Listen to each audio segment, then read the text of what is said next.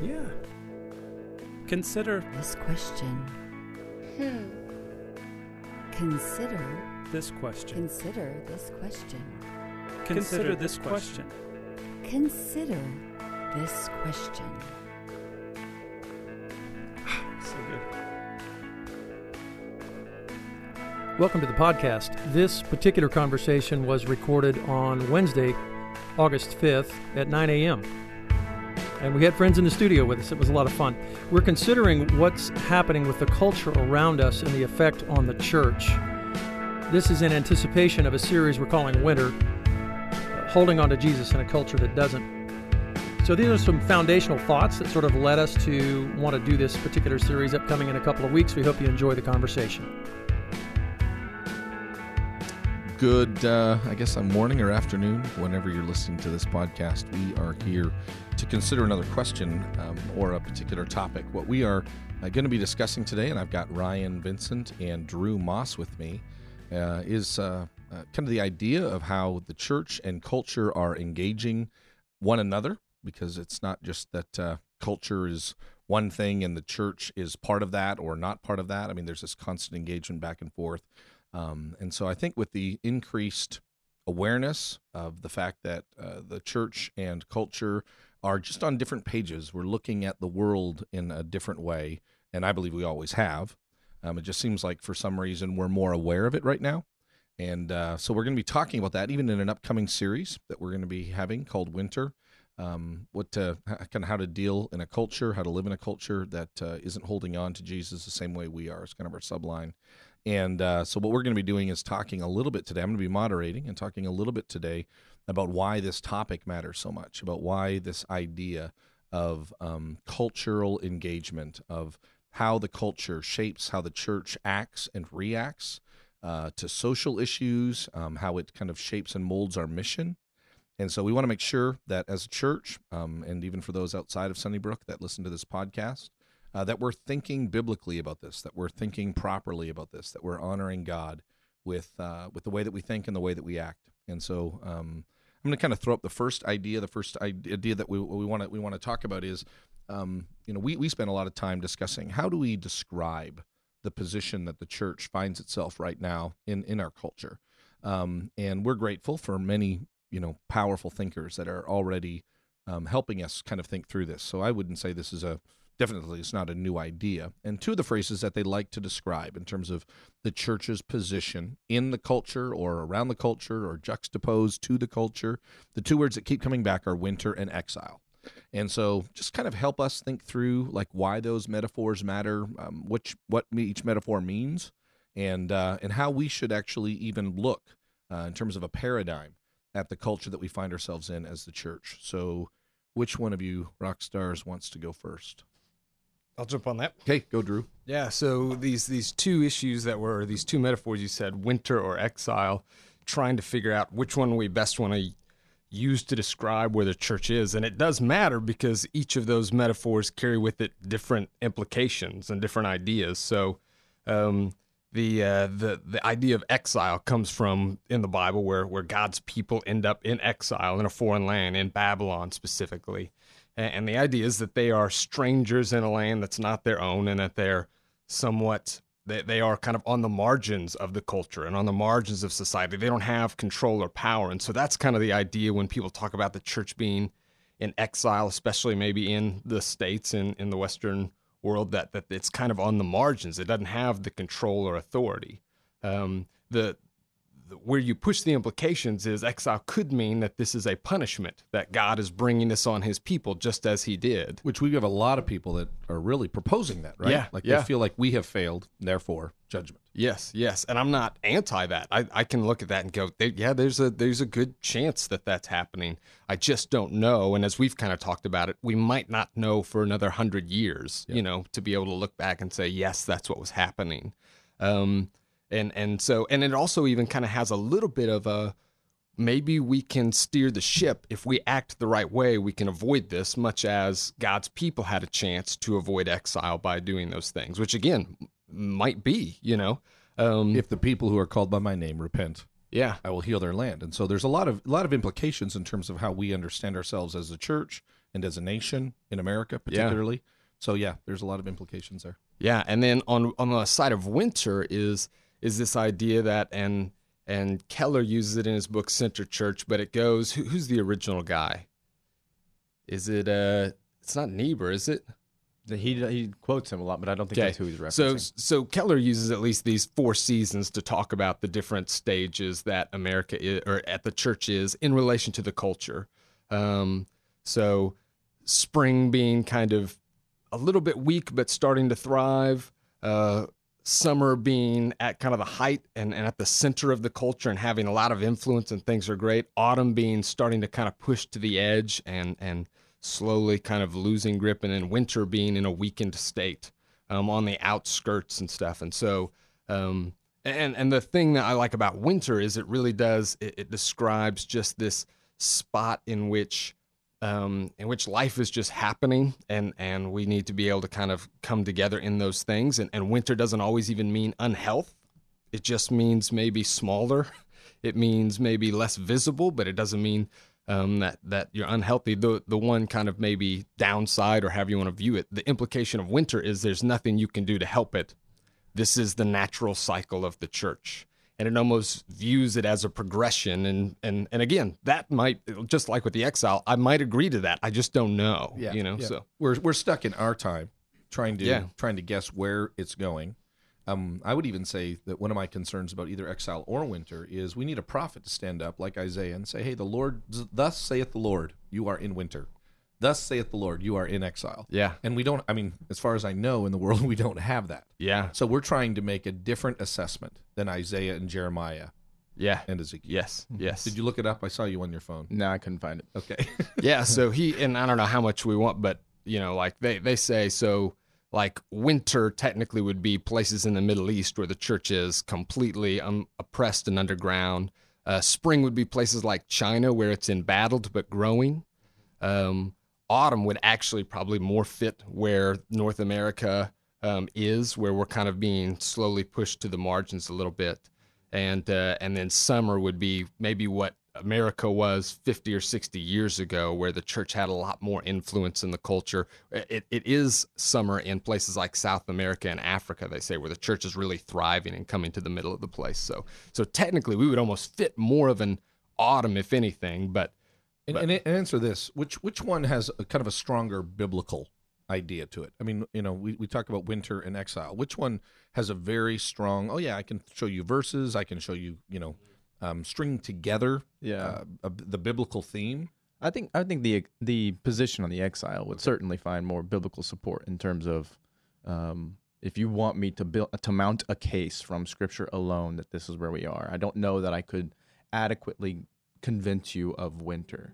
But one of the things I think is helpful for our listeners in terms of being able to parse the difference between the two is what both paradigms are saying, that the church has been pushed to the margins of society at large. We've lost a little bit of our seat at the cultural table. Yeah. By the way, say that again, because that's, I think, a good way for us to look at what we're dealing with here is, what's really at stake. And you keep using that phrase. I'm sure you're borrowing it from somebody. Yep. But I love that. That's how I think about it. So say it again. We've lost our seat at the our seat at the cultural table, and what that means is that we've lost a lot of our ability to influence society at large, to influence society at the governmental level and at the trend-setting level. Like the three major cultural centers of the United States are D.C. is the political cultural center, New York is the financial center, and Los Angeles is the entertainment center. These are the places that define and shape culture at large in the United States, and the church just isn't influencing those places at the highest level, so that what we might call a Christian culture is filtering down. So the church, in many ways, is being pushed to the margins of society. And both winter and exile describe that. But where I think we can really distill down the differences between the two is both in the agency, what's causing this, and then our call in terms of our response. So in an exile, I would say the agent is primarily God is causing this. The exile language has punishment built into it, punitive. And then in terms of our response to exile, it's a call to reform. It's a call to repent, and then God will restore. Winter, on the other hand, the agent primarily is culture that is battling and beating up the church. And then winter, like our call is to, in some sense, white knuckle it and endure and remain faithful through this period of persecution. See, I think like First Peter describes a winter and less of an exile, even though Peter uses exilic language, which gets really complicated.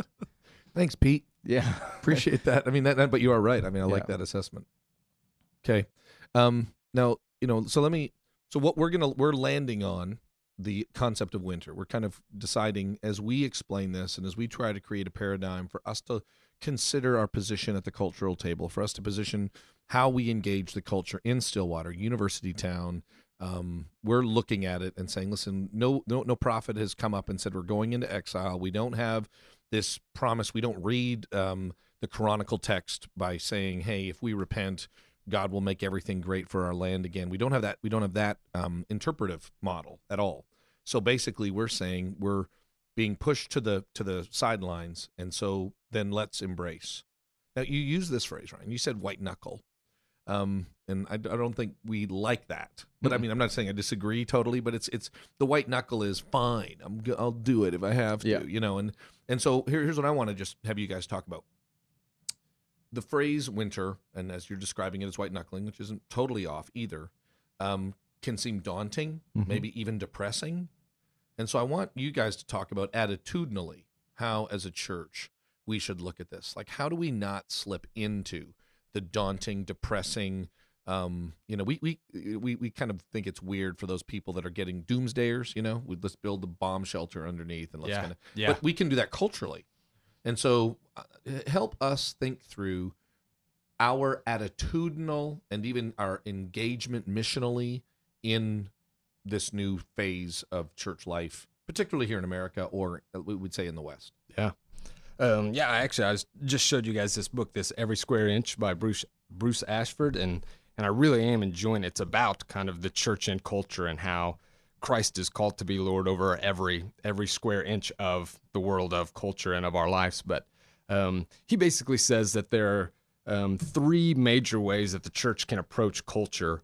One is to be a church that is against culture, and that is, so our job is to either A, fight against it, or hunker down in hiding from it.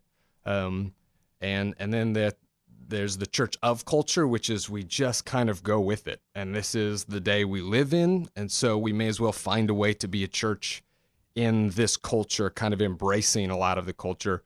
Both sides fail to do like the dissection between what is good in the culture and what is bad. It just says it's all bad, so we got to attack it. And that's where in the 60s and 70s, the church attacks things like rock music because they're not able to differentiate the culture, the music itself, from the messages of things. And so, you know what I mean? That kind of thing. Or to say it's all good, culture is what it is, so let's just be a part. And then he says kind of the third way is to be a church that is in and for culture. And so a recognition that we're in, like there's, like you said, there's no way to not be in it. There's no way to not be a part of it and see it.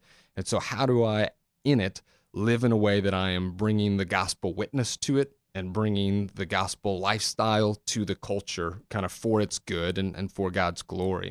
And I like that kind of as a broad thing. I don't know if you want to kind of specify what that would look like, Ryan. Yeah, attitudinally is kind of where I'm really wanting to make sure we... Yeah, in terms of our attitude, I think like one of the dangers that we're going to risk or one of the things that we're going to experience is I just think it's inevitable that we will experience social, political, economic ostracization. We will be pushed to the edge of society in some way. And I think that morale is going to suffer to some degree. There's going to be some that will lean towards despair and hopelessness as numbers in churches shrink and as we are losing our ability to influence things. Even, 2 days ago, the next Planned Parenthood video came out.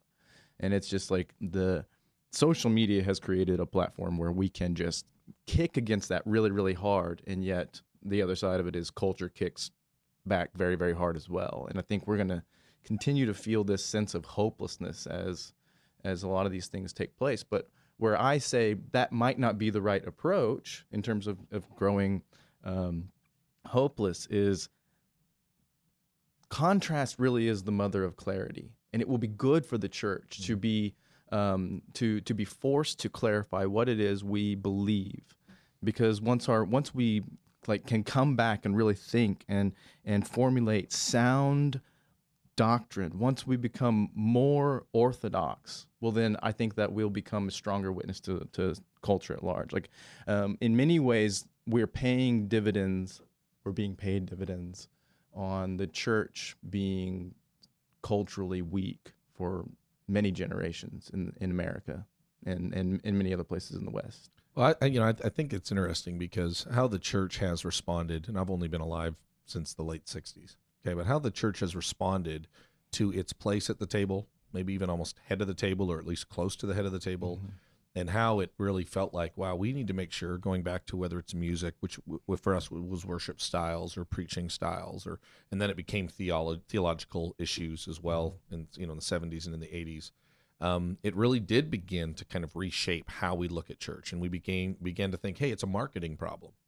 How do we market ourselves better? And so we're not playing the music that the young people are liking, and so let's do that. And then all of a sudden, and by the way, I think that's kind of a great conversation to have, but I don't think we realized that how we were approaching that may have been the problem. Not our conclusion was wrong, but maybe kind of our thought process really might have been flawed. And so now all of a sudden you hear Rob Bell, who is deeply concerned that if we don't adapt our view of certain issues, particularly sexual orientation, in the right way, then we'll become, irrelevant. Therefore, the only way to be relevant is to adapt.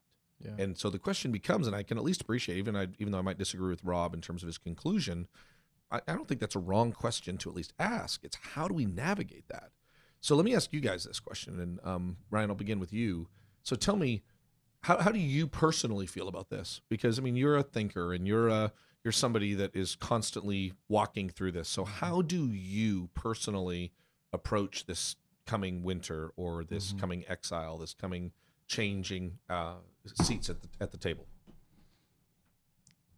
There's so many ways that this information comes to me: social media, news outlets, conversations with people over coffee, and I feel comfortable saying in many cases, depending on what the topic is, like my knee-jerk reaction is outrage. I don't know if you guys have watched the latest Planned Parenthood video. It is gruesome.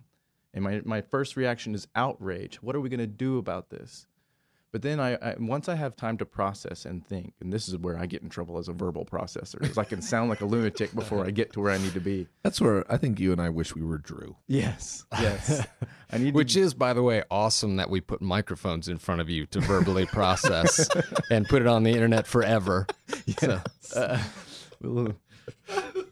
But who is in charge of this ship? I think we can blame Steve. Safely blame Find Steve. The captain and throw him off the boat. But once I've had time to process these things, I come to a number of conclusions. One, I believe very, very strongly that the church itself is immortal, and that alone gives me so much hope. If we are empowered by a resurrected Jesus that will never again die, that he will sustain his bride, well, that alone gives me an incredible sense of hope that whether it's winter or exile, like there's life beyond whatever we're currently experiencing. And so that has been, reflecting on that has been very helpful. The other thing that I think is been helpful to me is this constant, I'm trying to really parse and make sure I don't confuse a Christian culture and an American culture, because I think for a very long time the church has had trouble telling the two apart. Yep. And when the American culture changes and the scriptures don't, we are left not knowing what to do. And I think that when we know the difference between those two cultures particularly, my hope doesn't waver as quickly, right? Yeah. Before Drew, and I want to hear what you have to say. It's interesting because coming from Canada, I never felt like we ever had a seat at the table. So I'm not. And so my anger is it's a different kind of anger. It's not how dare you move my seat. It's like actually I've always been at the kids' table. So it's I'm used to having Kool-Aid and leftovers, and so it's a different paradigm. It really is, and so I don't quite understand the anger or even the write your congressman. Again, I'm not saying that's neither good nor bad. I just don't even understand that because, Canada was kind of in a godless sense when it was founded, so to speak. And so it really is, it's just complicated in terms of how it works. Drew, how are you responding? Yeah. As the most Christ-like of the three, how do you respond to this? So here's on, there's a side of me that does tend towards kind of the despair is not the word, being kind of pulled down by some of this and almost some kind of a weight to this. And then there's a part of me that actually gets excited about this. And so the part that I do find myself getting down is kind of two things. One is watching as we do this, watching people say that I went to Ozark Christian College with training for ministry, and feeling like I'm seeing people jump ship, watching those people that, like I said, I was training for ministry with the rainbow avatars now on their Facebook. And those will actually be listed. Drew's friends who have jumped ship will be listed at the end of this podcast alphabetically. Yep. So that stuff, when I start to look around, I go, man, that just hurts a little bit. You know what I mean?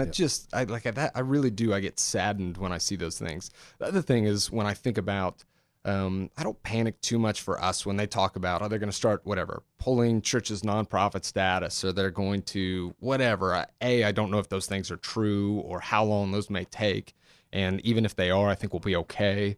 But when I think about like my kids a little bit and how they're going to have to navigate, this is going to take an ability to really cling to truth with a tact and discernment and wisdom, to be able to, things that junior hires don't naturally have, right? So I'm thinking about like how I want to teach my kids to hold to the truths of Scripture without feeling like they got to stand on their desk and shout and protest every time something is mentioned. And how that makes me, I really do get a little bit, if I'm honest, I get a little anxious about trying to figure out how to navigate my kids through these things. Yeah, because our kids are going to deal with issues in the third grade that we didn't have to process until college. Yes. Right? Yes. Oh, yeah. I mean, I'm dealing with, for example, again, on the sexual orientation question, I'm dealing with, we were trying to help our kids process that in high school as it became more aware to them that there were differences. But now I'm dealing with parents that are saying, my 5-year-old has a gay or lesbian aunt, and so it's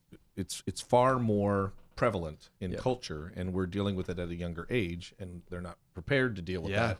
And I'll tell you what concerns me more, and we're an Orange church, so churches coming alongside and helping parents do it. We've got to be prepared. I mean, the whole concept of Orange, I'm glad that we've been talking about this now for 5, 6, 7 years, because it's going to matter that we come alongside Rachel and what's your name, Ryan, and then Drew and Amy. We come alongside you and say, hey, let us help you kind of process the question. Yeah. So this is gonna drive up the need for discernment like crazy. And I'm convinced that a stronger church will actually emerge. I mean, and this is kind of the pattern of history. And that's one of the things that I'm concerned about, is that a lot of people that have the doom and gloom aspect, they're just terrible, if not non-existent historians. But you can look at the church throughout history, and it's when it gets into those really dark moments that it's almost like the light is about to be snuffed out, and then a very strong church will all of a sudden emerge that is very sound theologically and very strong in their convictions. And I mean, even in the United States, rampant deism, 18th and 19th centuries. Sure. Second Great Awakening pops up, snuffs it out. It's like we respond well to conflict. And when I say we, I mean the Spirit in us. And so as we have to think about these things at deeper levels, as your average parent with a kid in the third grade is having to process theological truths with their children, a stronger church, I think, has to emerge. Well, and I'll tell you, here's the part that let me just kind of wrap this up in terms of a summary of what you guys just shared on this. It's okay to be honest about outrage, and it's okay to be honest about concerns and anxiety. So that's good to acknowledge and to admit. But both of you kind of end up with an optimistic, I believe the Holy Spirit will be there. I believe the truths, the biblical truths that we have, that God will not abandon, that we will, like iron on iron. There'll be kind of a sharpening of our missional bent, of our theology, and in the end we'll be fine. Yeah. Which is good for us to realize. It's good for us to say, I get your outrage, but let's look at it through the gospel. I get your anxiety, but let's look at it through the gospel. Yeah. Well, yeah.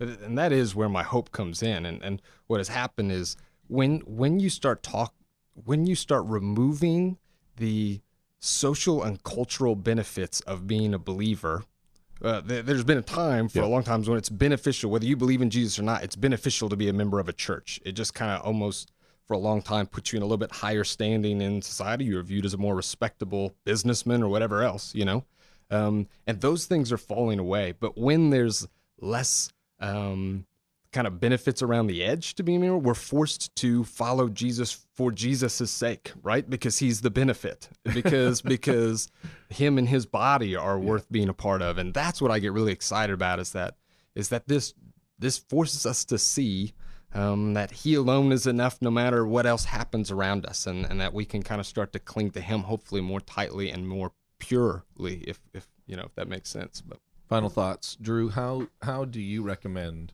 that our people prepare for this series? It's gonna we've got one more week of the current discipleship thing that we're talking about. Then we hit 5 weeks of this winter. Any advice, any preparation that our people can have that are going to be walking through this series week by week? And we've got a number of different things that we're going to want to do. We're going to want to continue this conversation on a regular basis. And even after the series is done, we're going to keep coming back to this, because it's not going to be spring in 6 weeks, right? We've even talked about this as a staff. We don't know if we will be alive if there is a spring. We don't know if we'll be alive. Yeah. Okay. And by the way, when we say if, we mean like Jesus will come back. Yep. Okay. So we don't know. So tell me, how do we prepare for this series? How do we prepare our families? How do we prepare to hear what God is saying? I think kind of the two things that I would pray for our church is that we would come out of this series with a greater resolve to follow and hold fast to the truths of Scripture, hold fast to Jesus.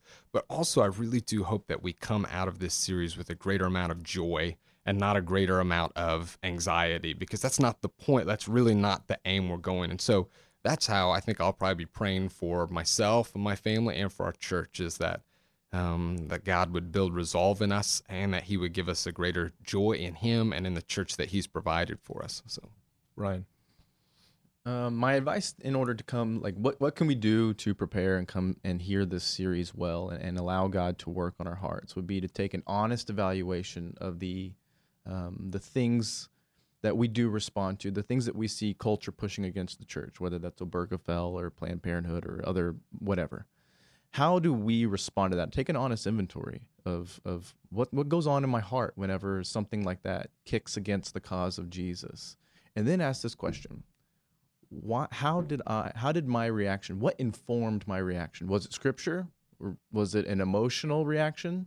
Was it my American ideals or some sense of self-autonomy or individualistic idea? Like, what is it that informed that outrage that I had at, whatever, Or anxiety? Yes. What is it that, and bring those to this sermon series, and let the Word of God either affirm or reshape or completely remove that way of responding.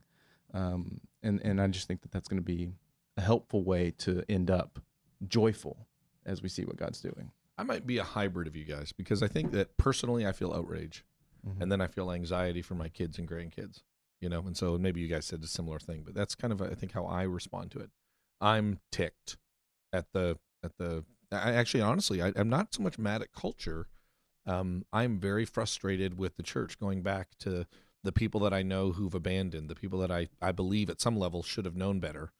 Maybe it's just my lack of discernment of even understanding their spiritual maturity, but it becomes a big deal. I heard a conversation recently, and there's always people that want to predict either when is Jesus going to come back or when is the end of the American civilization or whatever. And so somebody was asked recently that, I was kind of overhearing the conversation, how many more years do you think? And somebody responded back and said, yeah, I have no idea how to know the answer to that question. Like, I have no idea to know, right? And unless God gives it, how would we know? So, I mean, again, the speculation's not bad, but how do we really know? And that's why it's good for us to go back and think theologically. Let me close with this thought. And I don't think I've had this thought until just today. I'm a verbal processor. So thinking about the seat at the cultural table and us changing seats, I thought about the parable of changing seats. And I thought about, it's kind of interesting. Jesus warns, hey, don't be so full of yourself that when you walk into a room, you take the best seat. Like, actually take the small seat and trust me to move you around the table where I want you to be, And I've never thought about that. And I know that, I'm not trying to say, you'll both kind of go, did you just say that? Jesus is not talking culturally about that. But I think there is a humility piece that Jesus is talking about. There is a last to first, first to last, greatest to least, least to greatest. There is a metaphor there that I think we could carry with us. And I think a lot of my outrage and a lot of my anxiety comes because I wanted to sit at the top of the table culturally. And now all of a sudden, when I get pushed down, instead of trusting like where Jesus wants me at the table, I don't like sitting at the kids' table anymore. Well, you've read Oz Guinness's book Renaissance, and you've enjoyed it quite You a read bit. that one yet, Drew? I have not. Dude, I'll buy it for you. Okay, It's sounds really, good. really good. It's great. But he makes the assertion that the greatest levels of corruption in the church have come at periods where the church was in the position of most influence and most social economic power, whatever you want to say. But he said that's when the deepest levels of corruption in the church kind of rose to the top. Yeah, and I don't know. I mean, Carl Truman was making very similar assessments of recent leaders who've fallen, and he said, I just don't know if you can be a rock star, superstar church leader and kind of autonomously run churches as a corporation and not fall victim to the problems that are inherent with that. And I always want to pretend, no, not me. That that's somebody else's problem. That's Jim Baker's problem. That's Mark Driscoll's problem. That wouldn't be Jim Johnson's problem, and failing to recognize that we need to do this. Okay, well, our time is clearly up. We hope that you have been challenged and blessed. I'm so grateful for the opportunity to even think through this process with Ryan and Drew. I know that they, as well as anyone else on staff, would love to continue this conversation. In terms of an assessment, let me give you a great place to look. How about Facebook?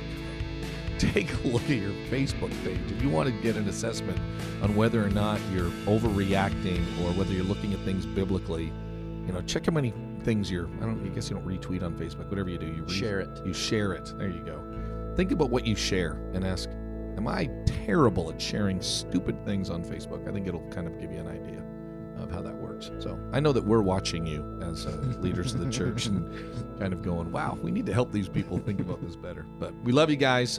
We love Jesus more, and we are definitely looking forward to this series and to continued conversations.